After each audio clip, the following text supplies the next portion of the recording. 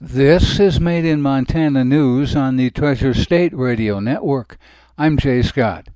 Governor Greg Gianforte says that Montana has made advances in recovering its economy, addressing substance abuse disorders, and investing in infrastructure, but still faces challenges of COVID-19, lack of housing, and inflation. Quote, "With an outstanding team assembled, we rolled up our sleeves and got to work," he says. "Our focus was and remains getting the economy going, changing the way Helena does business, and protecting our Montana way of life, and we've made great progress." Gianforte says his policies work towards four goals: growing the economy and creating more good-paying jobs, fiscal responsibility, emphasizing customer service in state government, and protecting the Montana way of life, including election reform bills and expanding forest management. The governor also said work continues on his administration's efforts to review regulations, a process he called a marathon, not a sprint. Gianforte is still refusing to exercise his emergency powers to issue mandates related to COVID-19, referring to recent remarks by President Joe Biden that, quote, "there is no federal solution. This gets solved at the state level." Gianforte also acknowledged that Montana faces a housing crisis where demand outpaces supply. Gianforte highlighted the allocation of billions of dollars in funds from the Federal American Rescue Plan Act, a bill that he opposed and says he continues to oppose.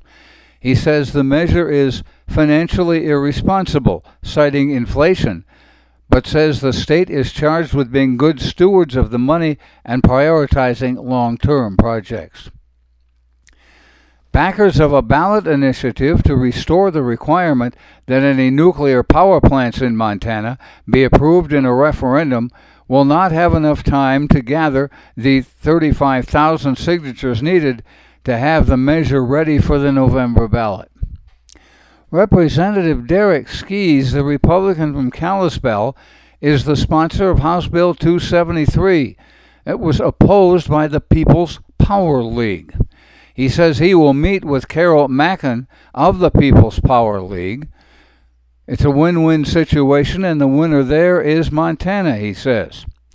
In 1978, the People's Power League got a referendum passed that proposed nuclear power plants be put up to a public vote.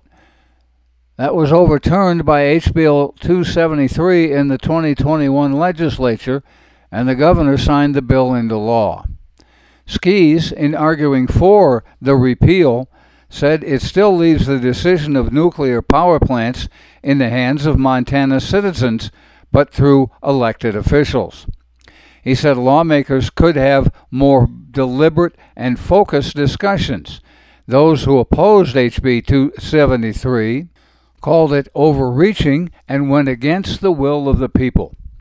Skies says the proposed referendum by the People's Power League was an example of the very thing he warned about while arguing in favor of HB 273, that radical elements on both sides would spend money to sway voters. With the end of the efforts to put a referendum on the ballot, Mackin says she will focus on making nuclear reactors an election talking point, noting that Skies is running for a Public Service Commission seat. Skies says the nuclear power industry has made great strides in terms of safety. The Montana Department of Revenue says that customers purchased more than $1.5 million in products during the first weekend of legal recreational marijuana sales in Montana. The 20% sales tax raised over $313,000 in state revenue. The governor's budget office estimates there will be $130 million in recreational marijuana sales this year and nearly $200 million in 2023. Recreational marijuana was available in 29 of the state's 56 counties on New Year's Day. In counties where a majority of voters rejected the marijuana initiative, another election can be held to reconsider. The recreational use of cannabis is now legalized in 18 states and the District of Columbia. The Billings School District is moving ahead with its plans to remove mask mandates for the start of the second semester, according to a recent newsletter from Superintendent Greg Upham. Students will still have the option to study virtually. In grades K to 5, parents should contact their principal by January 14th to register, receive information, and to check out a Chromebook. Those in grades 6 through 12 should also enroll by contacting their principal by January 28th. About 15 students have so far opted to study virtually, and about 15 students have opted to transfer from virtual to in-person learning. Students must commit for the semester should they choose to study virtually. St. Peter's Health has opened a new ambulance hub off North Montana Avenue. It will allow for quicker response times for those in the Helena Valley. The new station has the capacity to house a crew along with an ambulance, an additional ambulance, and 2 backup emergency vehicles. There's also a kitchen and workspace to accommodate paramedics on 12-hour shifts. Pile burning will begin soon near Livingston, Big Timber, and Dillon.